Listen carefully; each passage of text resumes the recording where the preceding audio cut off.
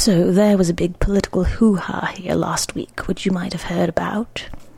I made a point of not paying much attention to it because political spectacle gives me a chronic case of the heebies, but I did manage to catch some of the blathery fallout from my bookish compeers. You see, evidently, there was a poem read at this spectacle, and evidently it was not well received.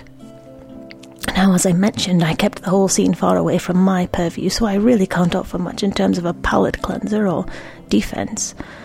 But the whole thing did set me thinking about writers working in and out of their elements, which led me to dig up some fiction by a poet. Let me know what you think. Hello, it's Wednesday, the 28th of January, 2009, and it's Miet's Bedtime Story Podcast. It Was, by Louis Zukowski. It was fine weather in mid-August when I awoke anxious to go on writing the story that in the dark hours did not let me rest. I had promised my wife not to stay up and strain my eyes, and had failed her. So I was happy to be up before she was, to tell her that I was not tired. The birds had anticipated me with their song. Early birds, a dark comedian used to say, catching worms. As I listened before the mesh of window screen, which a few hours before in the dark had let through only the hot wave of midsummer, a drop in the temperature brought in a breeze as from some basin filling with torrents of air. We lived then opposite the park, and not far from the zoo. The river that flowed from up the country and past the side of our house fell in a cascade we saw from our windows.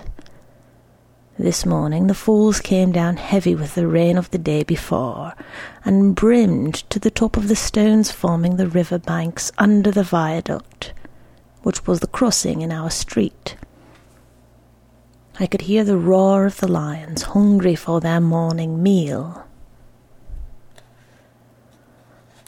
Thanks to the park commissioner, who had recently landscaped the grounds of the zoo, the animals wandered or rested on imitations of their natural terrain, attracting thousands of visitors who before this novelty had lost interest in seeing them in cages. The lions ranged apparently free on earthworks, meant to be African plains, though surrounded by abrupt ditches they could not cross, and our apartment was thus favoured by natural noises of Africa. It was not always we heard them a quarter of a mile away, but this morning the wind carried every roar. The park across the street, the early sun, and the morning shade thrown between tall old trees, tempting me to go downstairs before breakfast. The visitors and picnickers would soon be coming up our street in droves. We did not like to look down on them from our windows when we could not get away on Sunday afternoons. The park was then too crowded for us to walk in, but if we managed to get out of our apartment by 8 in the morning, we could still have it to ourselves for about 2 hours before noon. Part of it near us was woods, and few people troubled to enter it. I wanted, as I said, to write, but not on paper. I hardly ever found the park helpful to writing on paper, even in fall and winter when no one was there, especially if I were writing prose. This time it was the sentence opening the last part of a story I had worked on for months. A sentence, as is often worked off paper first. The pace of narrative and interest in character do not readily help the writer's hand to set down a sentence of that order, for though characters must take things in their own stride, somewhere in his story the writer cannot hold back this sentence that judges them. He wants it unobtrusive to his pace and the characters that caused him to write. The difficulty is to judge without seeming to be there, with a finality in the words that will make them casual and part of the story itself, except perhaps to another age. The sentence kept me up all night. As is usual with me, I would not go on with the rest of the story and come back to the difficult sentence later. With others it may be different, but when I am that far in a work, the story must exist in each word, or I cannot go on. The halt seems likely to be permanent in the worst of the grind, when the words of an insoluble sentence written down, written over, crossed out, add up to indecisions making situations and characters empty. I feel I have not the sense in which, along with the story, I must live, and seem merely to glance at a watch. This story was a story of our time, and a writer's attempts not to fathom his time amount, but to sounding his mind in it. I did not want to break up my form by pointing to well-known place names and dates in the 40 years that I had lived, events familiar to most of us, to some more than myself. I wanted our time to be the story, but like the thought of a place passed by once and recalled altogether, seen again, as through a stereoscope blending views a little way apart into a solid, defying touch.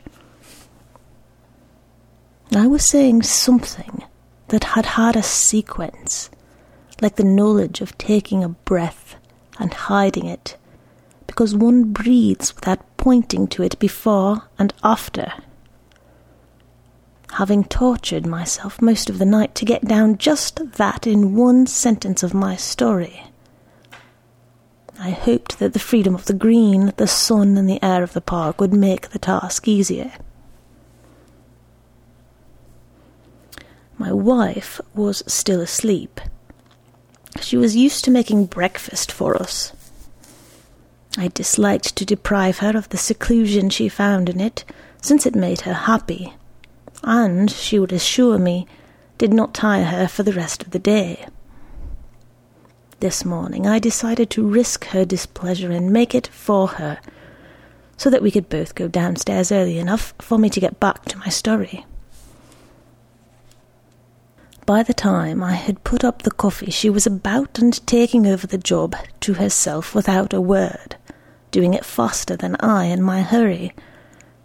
She did not ask me how late I had gone to bed, which pleased me. Still anxious to get back to my story, I became busy straightening out things about the house. Somehow we could never leave it, with the necessary disarrangements of the night unsettled, even if we did not intend to return to it for days. For always when we returned, in this my wife shared my habit, we liked to find it undisturbed so that our attention would not be distracted from whatever occupied us at the time. I dusted the bookshelves and the desk of unfinished maple, and a small table of the same wood over which hung a large landscape painted by our close friend in another city. He was working on a defence job, had made our walls cheerful when he had the time. And if he were coming to see us that Sunday, I would gladly have put off the sentence still on my mind. I watered the plants, then covered the couch with the white cotton print hand-blocked in blue with early American scenes of a naval battle, Indians, date palms, mules and elephants. Why elephants happen to be drawn into scenes on authority depicting the history of St. Augustine, Florida, I have never been able to answer with the knowledge of history. Though I was still thinking of my story, I regretted, as always, that writing too often leaves little time for the pleasure of looking up answers to the unfamiliar. I found myself saying the sentence aloud. You were good to me.